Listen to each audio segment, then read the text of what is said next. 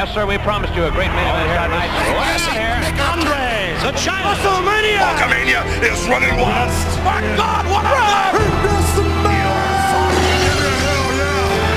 It's not a world is watching.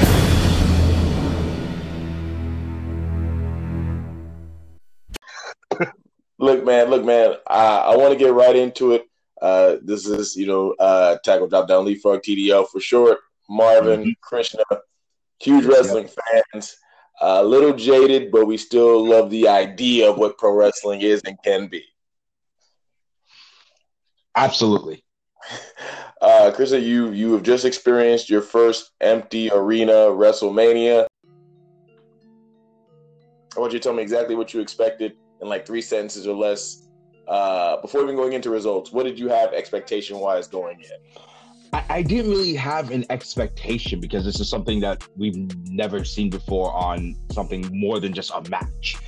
I've never seen an empty arena for an entire show since Chris Benoit passed away and they emptied out the arena. So this was definitely, I wasn't expecting anything and I was satisfied. I hear you. But I do also think that it's one of those situations where we didn't have a choice. It's either you liked it or you were stuck in the house anyway. I didn't know what to expect going in, so I had low expectations. I don't think they needed Stephanie McMahon to help set up, that it's still WrestleMania. We all know it's still WrestleMania. Absolutely. And then, one word to describe the intro video. I don't think I saw the intro video, unfortunately. You didn't see any of that epic Pirate of the Caribbean nonsense? No, I came in like 5 minutes into Mania, so I didn't get to watch exactly from the beginning. Because honestly, for a Saturday night, I wasn't entirely sure what was going on. Plus, I had to work, so I didn't get off until exactly at 7. You didn't see it on night 2? Night 2, I don't think I was paying attention to it on night 2, to be honest. He was like, even though I missed it, I'm not paying attention to it. It was pretty cool.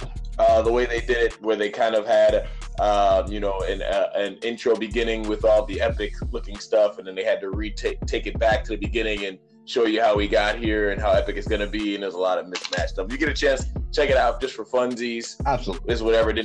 It's the last thing that made it feel like a real WrestleMania to me. And then it opens up night 1. Kabuki Warriors, Bliss Cross, Applesauce. Were you expecting it, or were you slightly underwhelmed of the empty arena, even though you knew it was coming? Even though I knew it was coming, the lack of crowd noise was the one thing that kept throwing me off. But I will give the women in this match credit. They did what they could in order to get some sound in that room and get that atmosphere going, but it still threw me off in the beginning. Night 1 was very hard to get through, not gonna lie. I think that's what the main difference between night 1 and night 2 was. Night 2, you kind of knew what you were expecting to get in, so it moved a lot quicker to me personally. Mm-hmm. Night 1 for me, we used crowd noise on my laptop to try to simulate something, and it kind of worked. But night 2, we didn't even need it because we had already gotten used to this whole no crowd thing. Pretty much, and that definitely came in through in the clutch, at least for night 1. Mm-hmm. What do you think of Gronk as the host? So I'm not a football guy. I don't watch football. I know there's a lot of hate on this guy for being a part of the Patriots. I don't really have an opinion on him. He did, I guess, what he was supposed to be there for. So, it was whatever for me. It wasn't a big part of the show, but at least it was entertaining. It gives Mojo something to do because he's not the best wrestler in the world, but the guy is least enthusiastic and needs to be on screen somehow, in my opinion. So that worked out. Mojo doesn't know what's going on, so we don't know what's going on, so it's really hard to care about him. Mm-hmm. Gronk, I mean, I'm surprised of, even over the course of this entire thing, how little they had him do, being that you had nothing but time on your hands. Since there's no crowd there, you could have shot 100 vignettes with him doing whatever you wanted to do at that point. But it's whatever to me. Oh, my God. Why didn't I think of this last week? We should have just filmed him in each one of the seats in the crowd and just had him be the crowd the entire night. They could have done it. They could have. I'm still shocked they didn't have him sitting out there, and why they had him in the crow's nest for whatever reason. But it's whatever. The Kabuki Warriors, Chris Briscoe's Applesauce, solid match. Mm-hmm. Definitely maybe the end of the first hour of Raw to me. Maybe because of the fact that it was the first match out besides the pre-show. It didn't feel big because this WrestleMania was something you had to get used to. It didn't start feeling like WrestleMania till towards the end of night one and probably into night two, to me personally. Oh no, I'm right there with you. It was a very weird to follow night one, especially it didn't have that Mania feel because it's on a Saturday. We're used to Sundays, so that's one thing. But it just the lack of crowd, the night, and the match itself. I wouldn't expect this to be your WrestleMania opener match. Like I would have expected this to be more down into the middle of the card for the night. So I was actually surprised that it opened the night, but I'm not mad at it by any means because it was still a good match. I would have rather Kabuki Warriors win it, but again, not mad at it one bit. I thought that you would make up for the not having a crowd there by starting the night off with a match that has some heat to it, something that had a solid storyline going in. I didn't even know this was a match on the card till right before the pre-show started. So, I mean, it's whatever. Next, we'll move on to Corbin and Elias. Do you really want to go deep into this match at all? I don't remember a single thing about this match. I think I was talking to you guys on Facebook at that point, and I think I stepped away to get something to eat on this match. I really don't care for Corbin. I think he's a decent wrestler, don't get me wrong, but I just character-wise, since he became King Corbin and the whole general manager thing, it totally threw me off on him. And Elias is Elias. This was just a filler match, in my opinion. And it's crazy that you would put a filler match on a card where, and I know they didn't have access to the full roster, and I know they had kind of built this match up a couple weeks beforehand with Corbin throwing Elias off the top of the crow's nest when they kind of experimented with the whole multi-angle shoot thing. Mm-hmm. But it didn't feel, it felt like it might have been on the pre-show just because of, in theory, how decent the Drew Gulak and Cesaro match was on the pre-show. Mm-hmm. I'd like to have watched these switch places, to be legitimately honest with you. Oh, absolutely. I think Elias and Corbin was like an 8 or 9 minute match, and Cesaro and Gulak only had 5 minutes.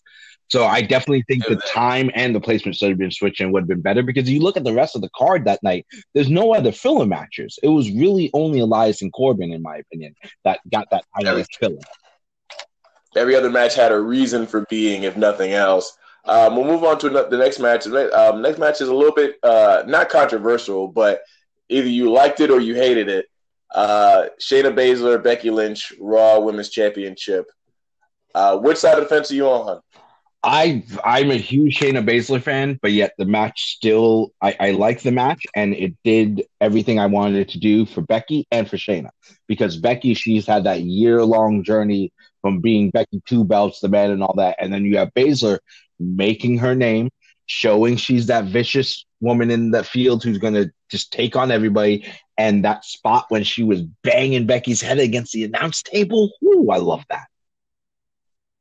No, it was decent. I'm not a fan of this match. I don't think it had enough time. I think they should have just nixed the Corbin and Elias match and put that time on the Becky Shayna match, only because what you want to see is you want to see Becky in peril. You want to see Shayna just beating the life out of Becky and Becky holding on. I want to see 5 or 6 different spots where there's a submission put in and you think that, she's going to choke Becky out. Becky does that dramatic grab the rope or something, and Shayna rolls back in, catches it again, and holds it in the middle of the ring or something like that. Mm-hmm. I was fine with the finish, but I think Becky was not in peril long enough for me to have been excited about the roll-ups, stealing the win, because it felt more like a cheap, short finish than, her surviving barely with her life intact.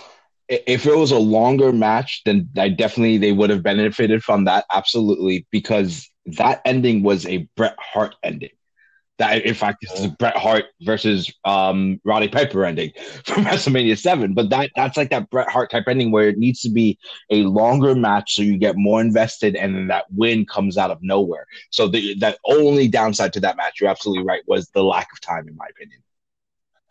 Yeah, I think Shayna would have benefited from the longer match, being able to show a little bit more about how she's a no pun, a bloodthirsty monster.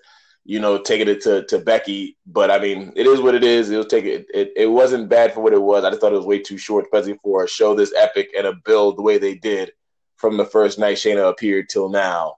Next we'll go to a surprise match of the evening, Sami Zayn versus Daniel Bryan for the Intercontinental Championship.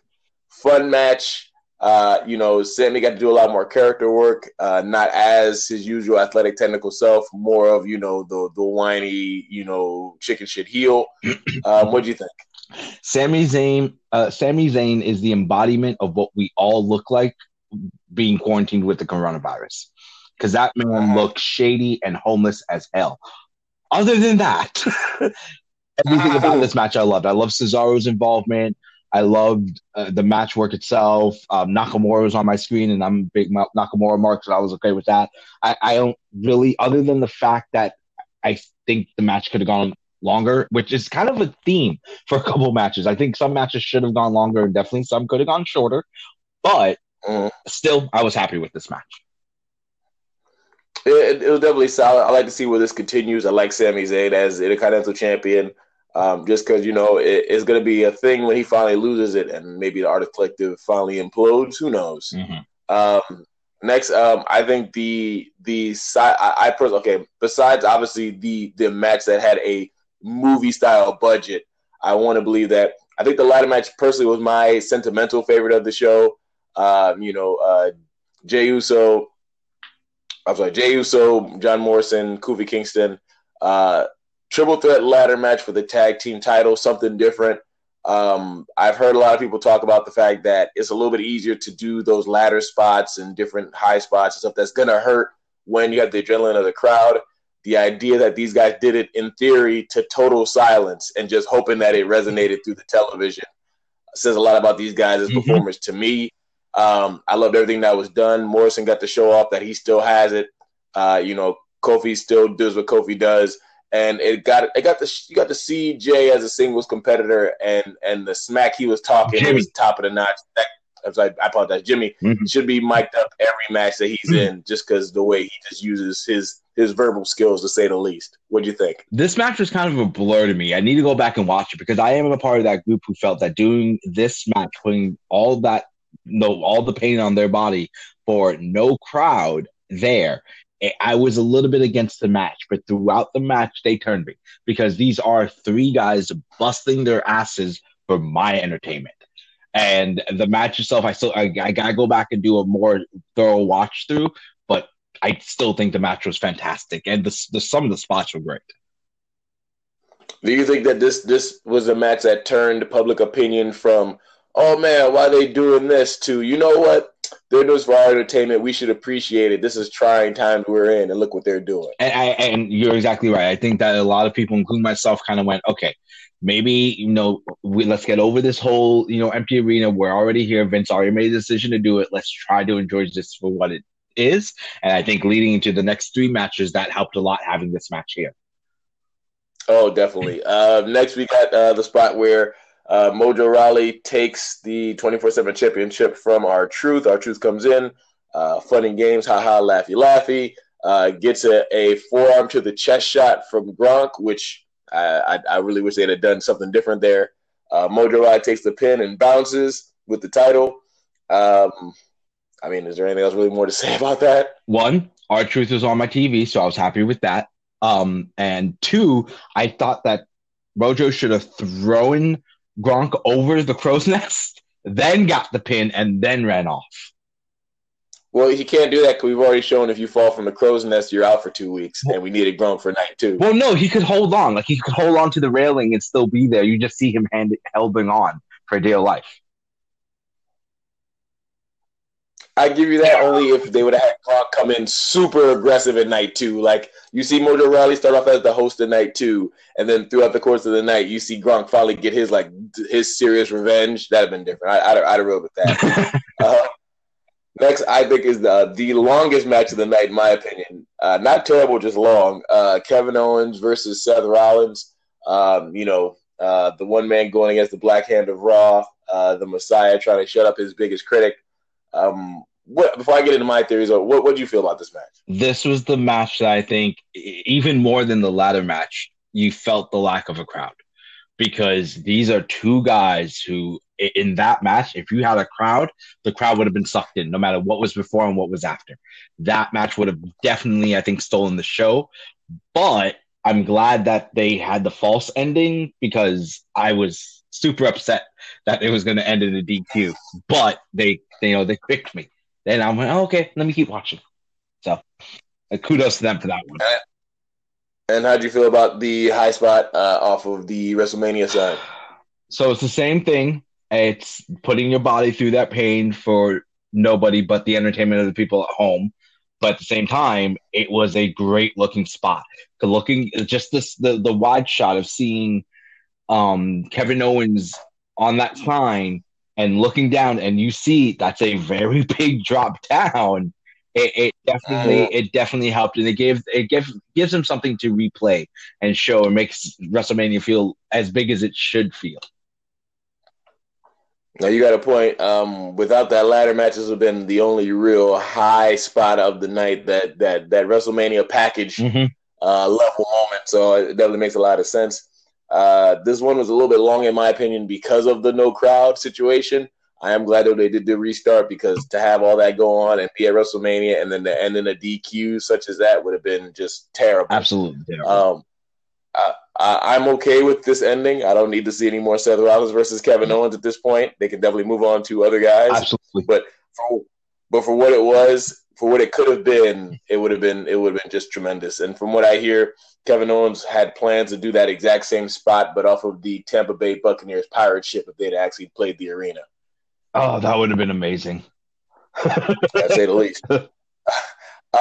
To moving on, in honor of this next match, don't give me a sentence. I want 3 words. I want you to describe Braun Strowman versus Goldberg for the Universal Championship in 3 words. Thank fucking God. I see you that, and I raise you. Are you serious? Here's why I say thank God, because I don't care for Goldberg. Yes, I was a fan of his back in the WCW days, but I don't think he needs to be on my TV in title matches multiple years. I was there for Goldberg Brock in Orlando. I almost fell asleep. Was I in Orlando? That was in Orlando. Yeah. That was in Orlando. Yeah. So for this one, I wasn't caring anyway, but because I knew Braun was going to be in it, I'm like, okay, maybe they'll actually give him the title and I'll be happy. And they did. Braun is champion. I might not be happy why he's champion. He's champion, and now he can go forward with it. So I'm cool with it.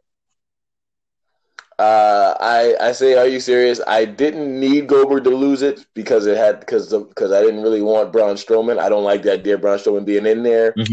I know they had to make a last-minute decision, and you don't want to see Goldberg either squash a small guy or lose to a small guy. Mm-hmm. But I didn't need Braun Strowman. There's way too many other guys I think could have benefited more from that opportunity. I don't think it helps Braun that he beat Goldberg because of the fact that he's already beaten like 6 men in one match and won the biggest Royal Rumble ever. So, I mean, I don't think it really benefits. Plus, you kind of wanted Braun to win the title when he has build up to it so that the crowd is behind him. This one was out of nowhere, and then to top it off to an empty crowd. Oh, I mean, WWE definitely should have promoted this match. Like, they waited till like the day before, 2 days before. I remember reading something that Triple H had said they were going to do it in a very creative way or something like that, and then ended up they just announced it on SmackDown in between segments. So definitely, a build up to this would have been better, especially some segments like a little pre-taped like screen interview thing. I don't even think either one of them said anything on social media about it, to be legitimately honest with you. It came out of the blue.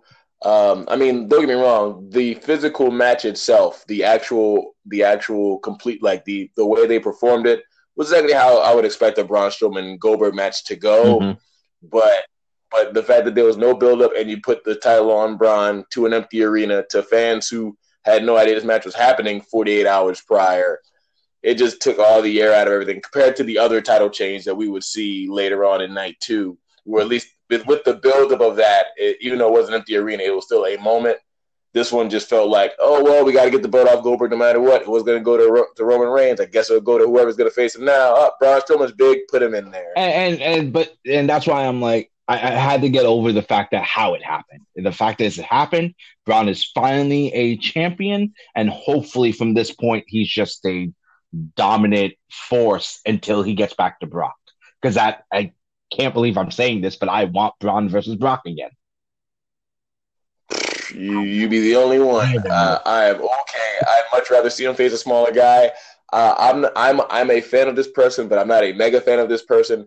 But I would much rather see, and where it's going to sound, a Jeff Hardy versus Braun Strowman program for the Universal Championship. If Braun turns heel during his championship run, then absolutely. But as long as he's face, the only dominant force he can go up against is Brock. I'll have to take a look at the roster again, but maybe you're probably right. And the complete night one, obviously, this is the match of that night. This is it. Nobody. I saw something like this maybe occurring, but I was more surprised of the execution of it and how well it was done. I had a couple flaws in there that I'll point out, but I'll let you go first. Describe to me your feelings during and after the Boneyard match between AJ Styles and The Undertaker.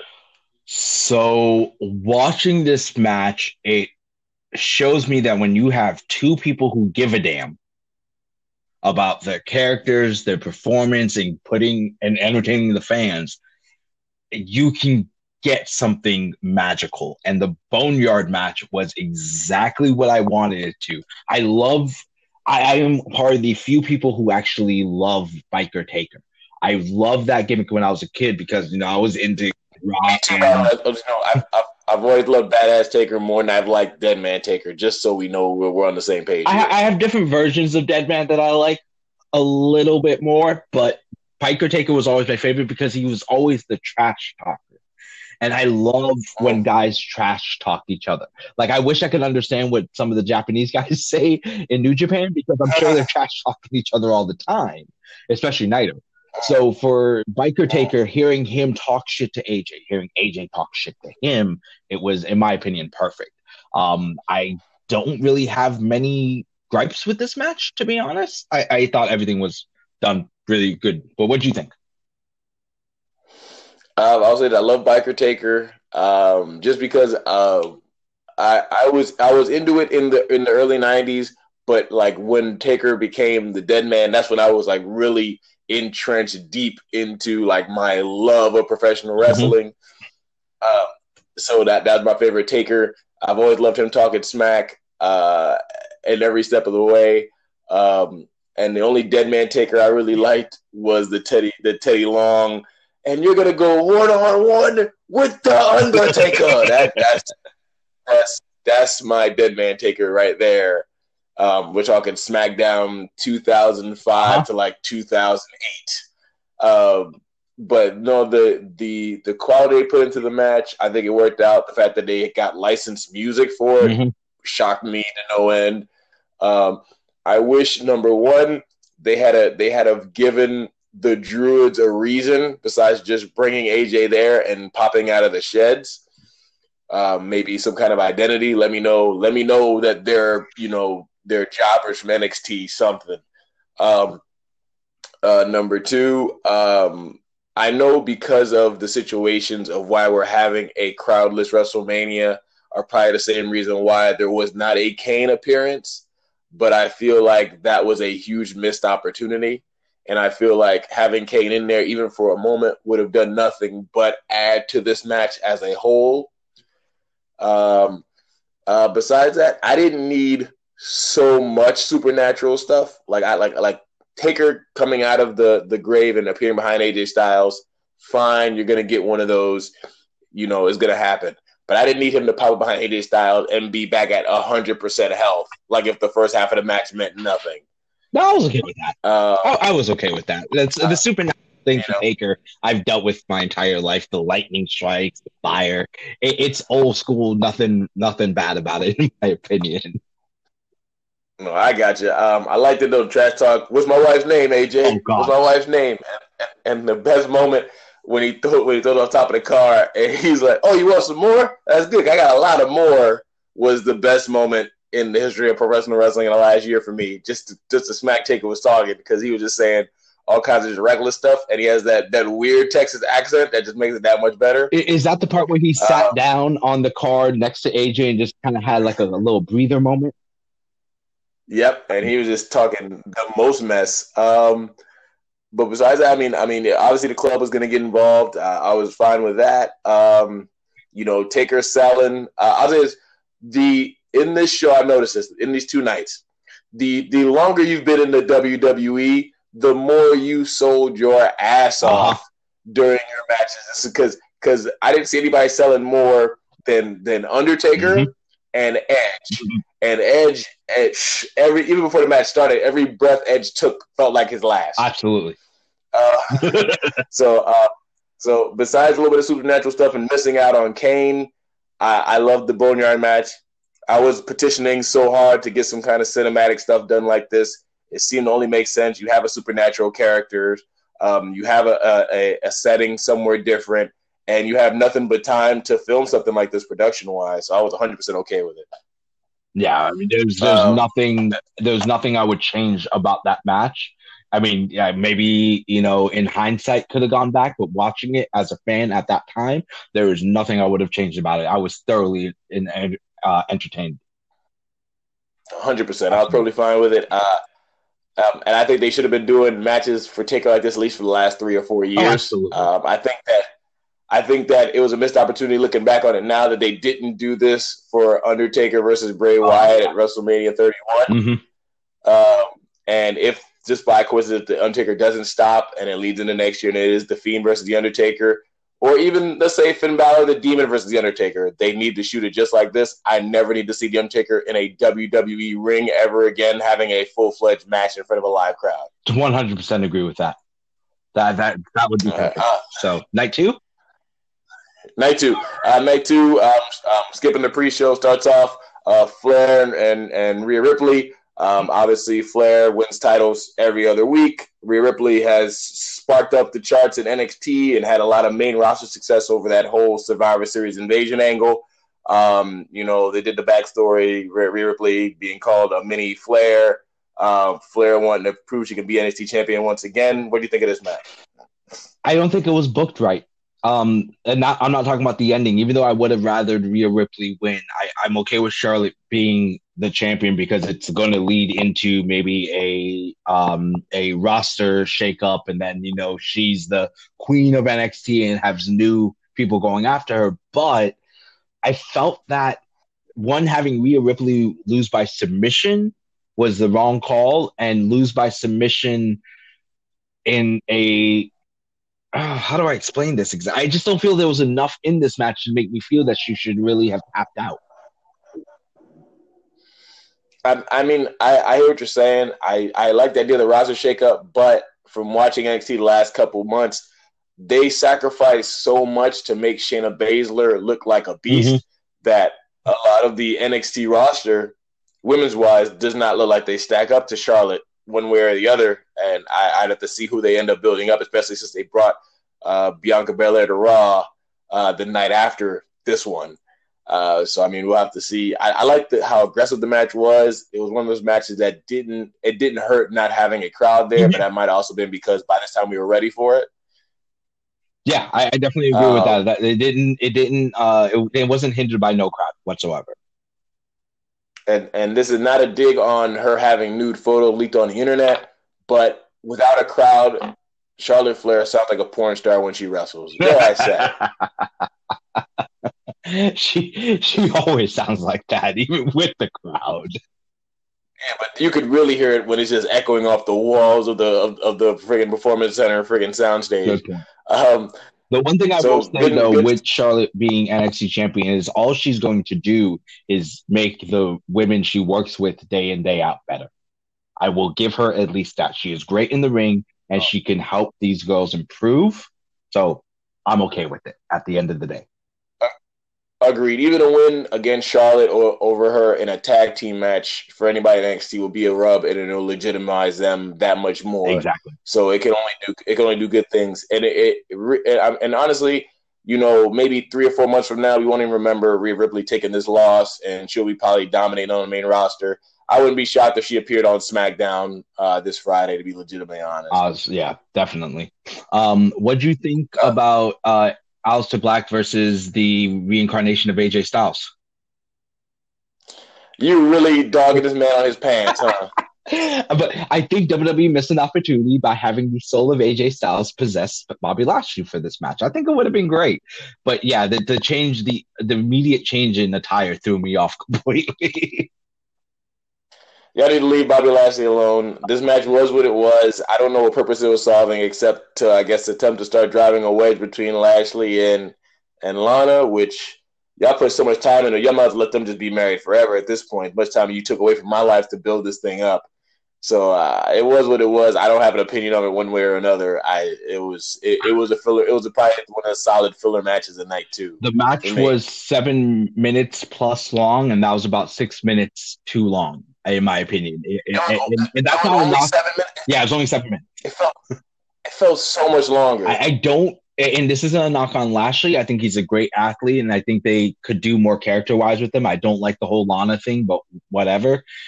But I think anyone else in that spot, it could have been Aleister hits him with the black mask, 1, 2, 3, match over. Because they need to. They haven't done that enough. It's like they do that with Black, and then they dial it down, and he's not the driving force he needs to be. So they need to give Aleister Black something to do rather than just beat up the mid card of the main roster. Or waiting for somebody to come knock on his door. God, I hated that. Anyway, we're talking about the one of the few matches that maybe people weren't excited about, but had a lot of character development build on it. We're talking about Otis of Heavy Machinery versus Dolph Ziggler. We come to find out that that Sonya Deville actually set up Dolph Ziggler to bag Mandy and put Otis out in the cold. None of this makes any sense at all. I'm not understanding what what Sonya is getting out of this. Doesn't make any sense at all. In theory, if she loves Mandy, why is she giving Dolph the go-ahead to just pound her brains in? If she hates Otis, why set up Dolph Ziggler? What is Sonya getting out of this? Because she's still going to spend her time with the dude rather than focus on their women's tag team.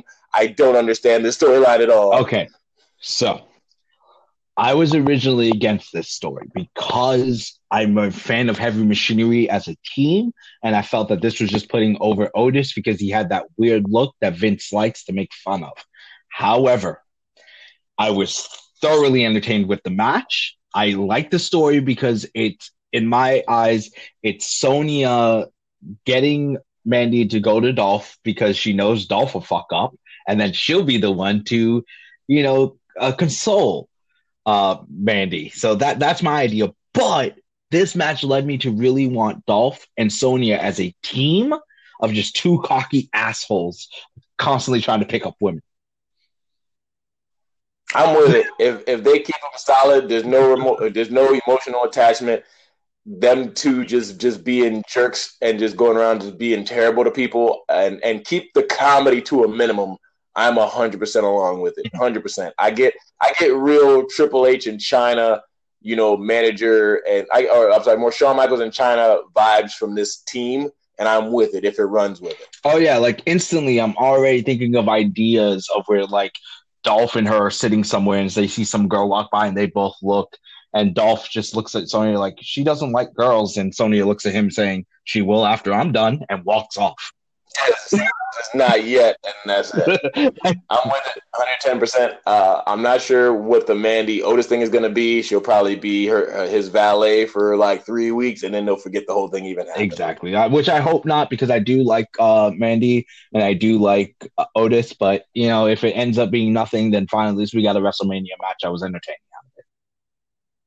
No, it was all right. The kiss was nice. We haven't had a kiss on a WrestleMania that mattered in a long time, so I'm with it. I just have to see what happens, and I need Sonya to tell me her reasoning at the end of the day, because it really makes no sense. And you know what, Ali? Quit snitching. I don't know what you're out here snitching for. You do think it's Ali?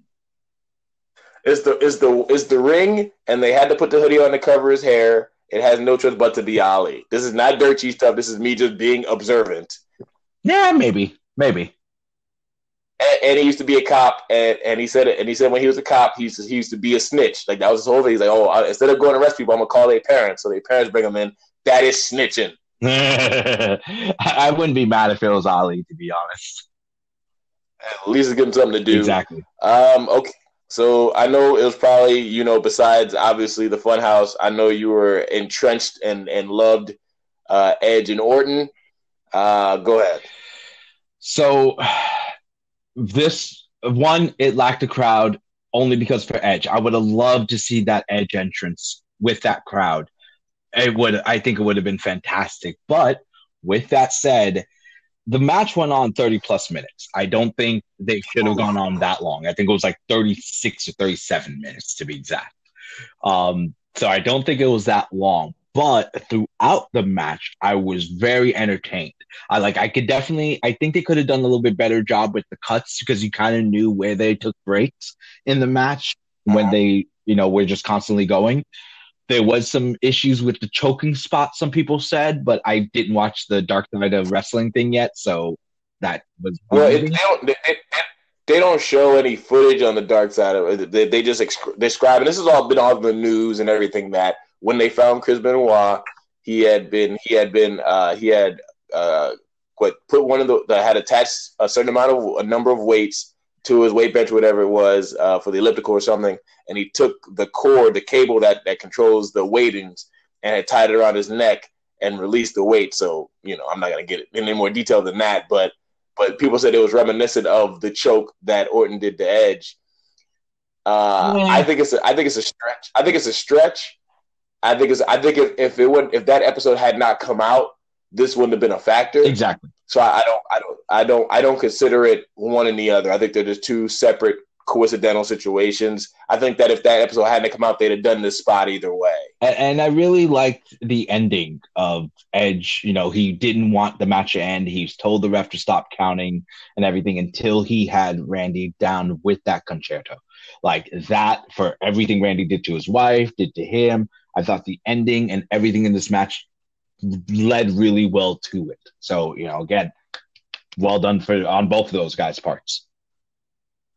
And I got to see Edge in a WrestleMania match again. Like that right there was very beautiful. That was beautiful. I love Orton. Whatever he could do, I'm with it. I think this match is a little bit long. I didn't need to see the entire, home buyers tour of the Performance Center. Y'all could have cut a lot of that office stuff out. Y'all could have cut down half of that parking lot stuff. I really just needed to see the bare bones of this fight. I think it dragged on a little bit too long, especially for the fact of how up there Orton is getting and how Edge is still coming back. The fact that he has 40 minutes of win and some of these younger guys don't, I think it reflects badly on the main roster in general.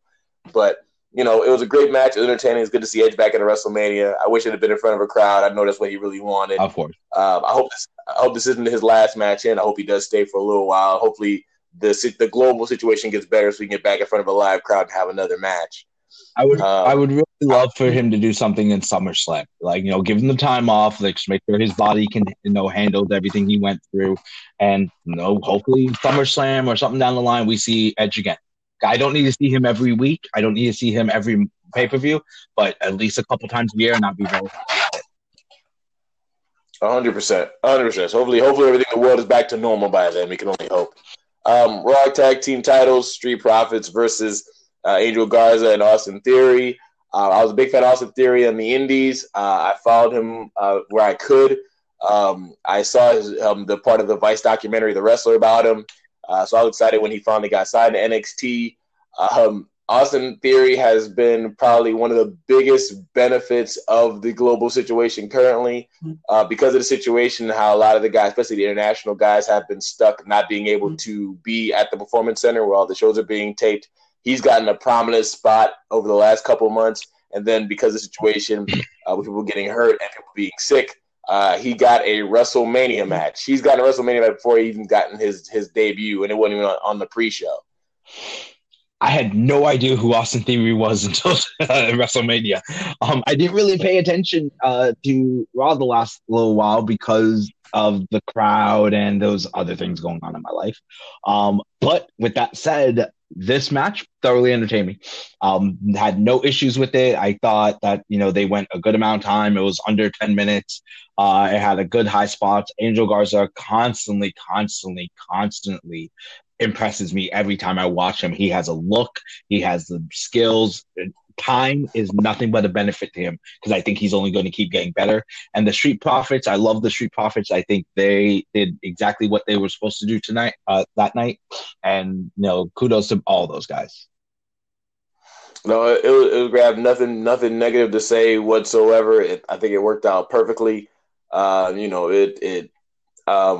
Angel Garza, I saw him at NXT for the Breakout Star tournament, and he turned a lot of heads during that whole situation. They became a prominent role in NXT in the Cruiserweight division. And then, with the injury of Andrade, got to go up to the main roster and start doing some stuff there against his cousin.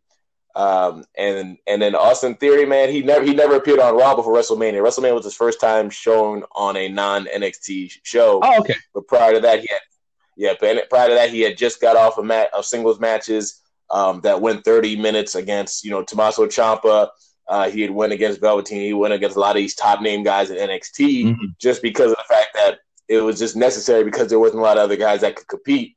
And so, I mean, I know this probably isn't the WrestleMania moment that he wanted, being that there was no crowd and so on and so forth, but he should take solace in the fact that they said, you know what, we're giving it to you. We're going to put you in this because there's a lot of guys they could have put in there. And he can say, hey man, I've competed on a WrestleMania. If nothing else comes of this at all. Oh yeah, 100% agree with that. It got me interested in him, and I'm definitely gonna be looking more into Austin Theory and Angel Garza because he's just fantastic. Well, just to let you know, Austin Theory, he's a young guy.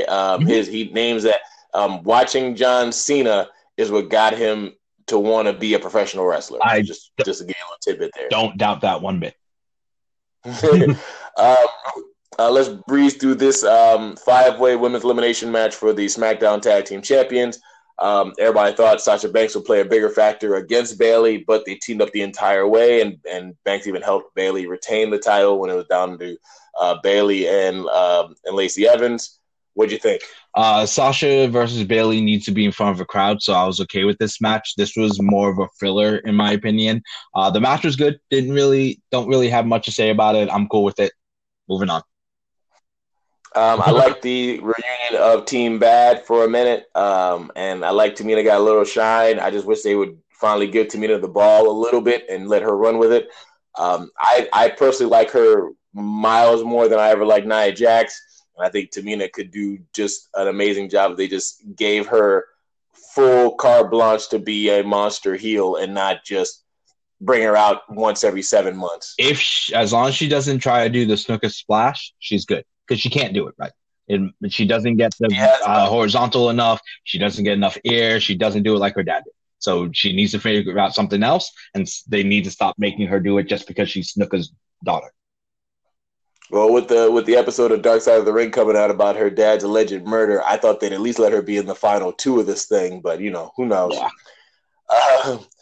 Finally, we can talk about the fun part. How do you feel? How did you feel? Let me know the emotions you went through watching John Cena versus The Fiend Bray Wyatt in the first ever Firefly Funhouse match. All right, so I was worried that this match was going to be too much like the Boneyard match.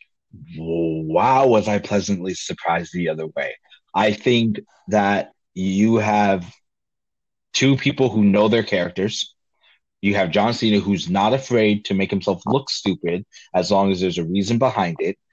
The match, I watched every second. I laughed. I was shocked. I didn't cry, but it was a great. I wouldn't call it a match, but it was definitely a great segment there, and it helped The Fiend even more and helped Bray Wyatt get past the whole losing the Cena thing all those years ago. Because even I thought that was definitely the wrong move, which was a long list of wrong moves to see in his career, but definitely Bray Wyatt's at the top of that list. I'm with you, man. I think, and I'm gonna tell you this: a lot of fans, especially fans who are regular fans, but not like nerds about it, not marks about it, did not like this match because they didn't understand why it wasn't a wrestling match. I will say this, and tell me if I'm wrong about this. If I'm wrong, completely call me out for it. But Christian, I'm going to say this: me and you have been wrestling fans for so long and become so jaded and been peeked behind the curtain so much at this point that when you watch a pro wrestling match, right, you are either one of three things. A, it's so middle of the realm that you're just not really paying attention to it. B, it's so good that you can't help but keep your eyes glued to it. Or C, it is so bad and or so different that you are enamored by what the fuck you're watching. I am not a part of the so bad part. Like I can't watch something bad and be like, oh, I constantly have to see it because it's so bad. No, I don't mean like female wrestling, like Candice Michelle versus Maurice Botchfest, but like, how good do you really think a Shaq versus Big Show match would really be on a technical grid? As far as a technical masterpiece. Oh, it would have been terrible. But you'd have loved every second of it. Yeah, I probably would. And every second of it. So yeah, okay, I guess I'm in that last category. So I'll say this then. It was so different, and because it took me so long to get my bearings on it, kind of like when you step on, like when you're at like a theme park or a carnival, and like the floor is moving, you have to step on like the moving walkway or something. Uh-huh. It took me so long to get my bearings on the thing that I was that by the time I realized what I was watching, I was in love with it too much. Especially being that I'm a huge John Cena mark anyway, so they could do no wrong to me on there. And I'll say it once and I'll say it from the rooftops: John Cena in the NWO colors is the best thing I never knew I needed. That part was great, and I loved John Cena coming out at the very beginning, coming out to no crowd and still doing his whole shit of pandering to the crowd, no crowd there. I love that. Over the last couple of years, I've grown to love John Cena more, and him in the NWO colors, him wearing his old attire with the same stupid haircut that he has now. Hey, just everything about that match worked. And I thought they were going to lose me with the whole ruthless aggression, miss.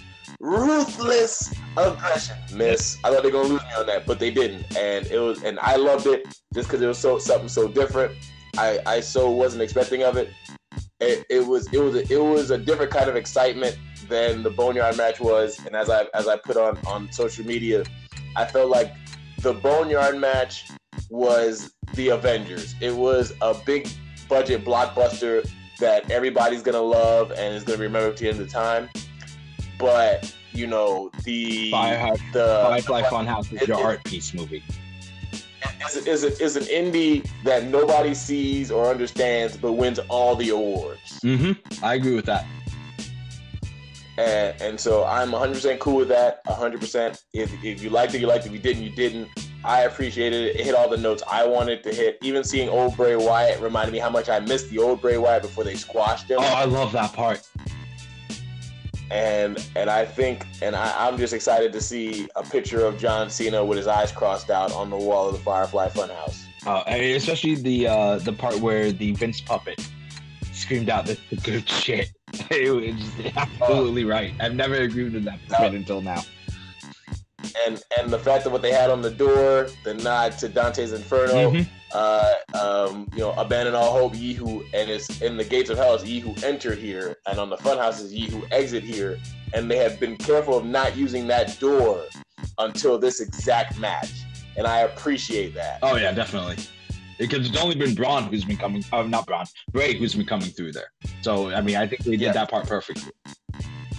So I appreciate it. People aren't going to like it. Some people aren't going to understand it. But for a guy who loves something so different and a guy who loves John Cena and Bray Wyatt, it hit all the notes for me. Mm-hmm. I was 100% cool with it. 100% cool with it. All right. So to wrap this up real quick, give me your thoughts on the WWE Championship match: Brock Lesnar versus Drew McIntyre. I honestly didn't really care for the match. I didn't care for the Brock Lesnar Drew McIntyre build. I didn't care for the idea for the match. So going into it, I was whatever. Short match, exactly what I thought. I did think that they could have gone a little bit longer with it, but not going to complain. It is what it is, and Drew McIntyre is a champion, so I'm okay with it.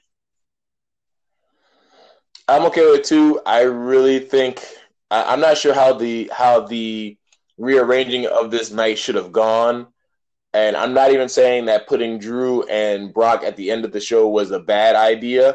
I just think that it should have been a lot further away from the Firefly Funhouse. Mm-hmm. I feel like a lot of people were still trying to get their bearings on what they were watching during the beginning of this title match. Oh yeah, because right before this, you had Titus O'Neil with that I don't even know. So you still needed to process all of that.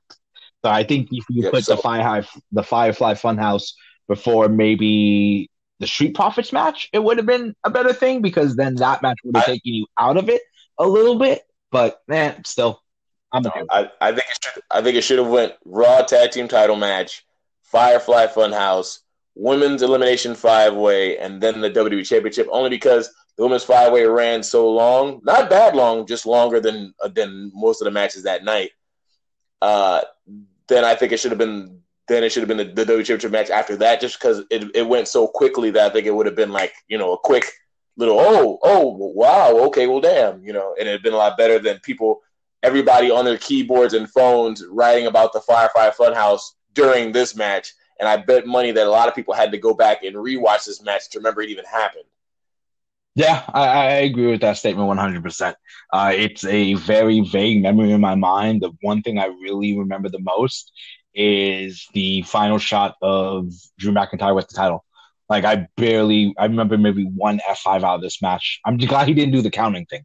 That's the one thing I hated the most with Drew McIntyre, is the counting thing he does before his finisher. So that's my takeaway. He really didn't have time to do all that. But overall, I think night 2 ran a lot better than night 1. Call it the pacing, call it just the matches they chose for that night. Night 2 seemed a little bit smoother. Overall, man, where does this rank in your WrestleManias, or is it just on a completely different scale completely? I think when we look back at it, we're going to have to look back at the overall everything going on in the world. And you're going to have to remember that this was a time when things were just different, and things had to be done different in order to keep, WWE going. And we're going to look back at this, and at least they tried. Because that was my thing. I wanted them to try to give me something entertaining. Just don't stick to the normal shit every single second. And it actually worked out. I mean, yes, the Firefly Funhouse and the Boneyard match were the cinematic different major things that I wanted. But even the wrestlers, you could see they were trying to change up things in order to make it come across TV better, as opposed to normally making it come across the crowd better. So, I think everyone did a good job, and I think the Mania, will go down as a very strange Mania. Not one of the best, but definitely not one of the worst. I agree with you 100%. Definitely been worse, definitely been better, but it's all the situations of what you put it in. I don't think this Mania would have been – I don't think it would have jumped up the rankings if it would have been in front of a live crowd, just because the best matches on either night were cinematic stuff done that you wouldn't have heard crowd noise anyway. Mm-hmm. Last question then before we wrap this up then will be your favorite Mania of all time. Favorite Mania of all time? I am a sucker for 24 because it was here in Orlando. Mm-hmm. And you had Shawn Michaels versus Ric Flair on it, and Edge versus Taker. So that one is a little bit of my soft spot. But it's still going to go to WrestleMania 6 because I've watched that WrestleMania over and over again since I was a kid, and I still think Hogan Warrior is one of the best matches ever. Let's see. If I got to go with one, I mean, when you look back on things and the greatness and the Hall of Famers that were involved in it, it's hard to fight against WrestleMania 18. Match quality wise, I gotta give it to 21 because you had Eddie versus Ray, Kurt Angle versus Shawn Michaels, John Cena and Batista both coming into their own, becoming champions. I gotta think of all the other matches that were on that card. Taker versus Randy Orton. It was the passing of the torch WrestleMania a little bit. But personally, me, a little bit because I went to it in Miami, I might have to give it to WrestleMania 28 with Cena versus Hogan 1. I'm sorry, Cena versus Rock 1. And then you had CM Punk versus Chris Jericho. You had End of an Era, Hell in a Cell. So I mean, I was there for that one. Rock versus Cena wasn't all that good. But it wasn't about. But it's one of also ones kind of like the whole Rock and Hogan thing, where technically it might not have been a masterpiece, but you can't tell me that crowd wasn't electric. No, the crowd. I mean, yeah, the crowd was absolutely electric. I just, I'm the jaded fan. I can't stand The Rock when he's on the WWE television. So the fact that he won, I can't either. I can't either. but I can't argue the fact of that the energy was palpable during that match from when they had the musical performances and everybody's coming out. It felt big. Yeah, that WrestleMania did have a very, very good feeling to it, especially if being there. It definitely had a great feeling to it.